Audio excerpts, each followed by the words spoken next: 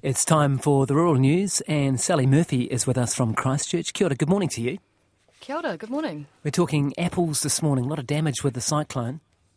Yes, and Apples and Pears has finally quantified the damage caused by Cyclone Gabrielle in Hawke's Bay.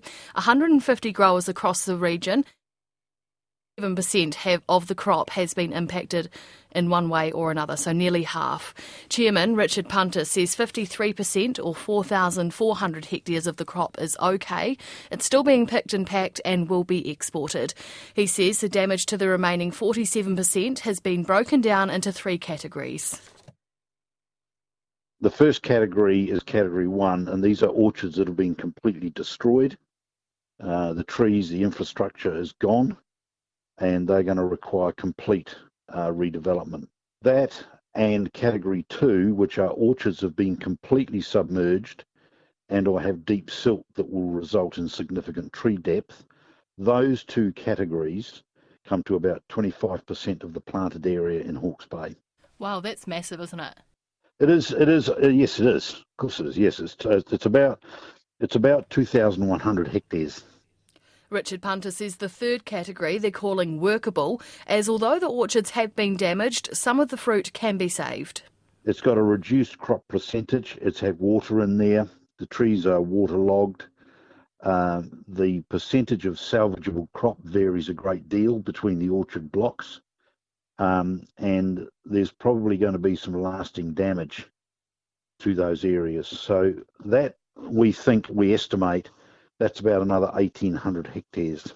So all up, in terms of impacted hectares, it is about 3,900, nearly 4,000 hectares.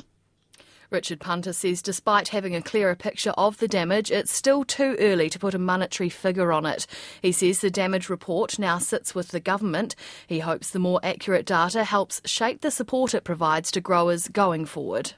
And a bit of good news from Hawke's Bay with the Golden Shears, a farmer winning his 8th title over the weekend? 8th title, yes. Roland Smith took a break from cleaning up cyclone damage on his Marae Kakaho sheep and beef farm to take out the final on Saturday night. He shored 20 sheep in just over 16 minutes to beat out the other 5 finalists. Mr Smith, who doesn't actually shear full-time, says a lot of preparation goes into the Golden Shears, which is the pinnacle of shearing sports events in New Zealand.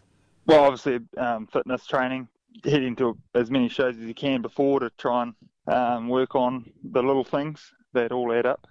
Just trying to be able to hit the ground running in those 20 sheep finals is pretty important, and even the slightest, the way you grab the sheep dictates the whole way you shear the sheep, sort of thing. Just trying to work on getting settled, placing, and trying to make every shot count, really, because there's no room for error. Winning the main event means Roland Smith secures a spot at the World Shearing and Wool Handling Championships in Scotland in June, where he'll actually be competing against his brother, who's representing the English team.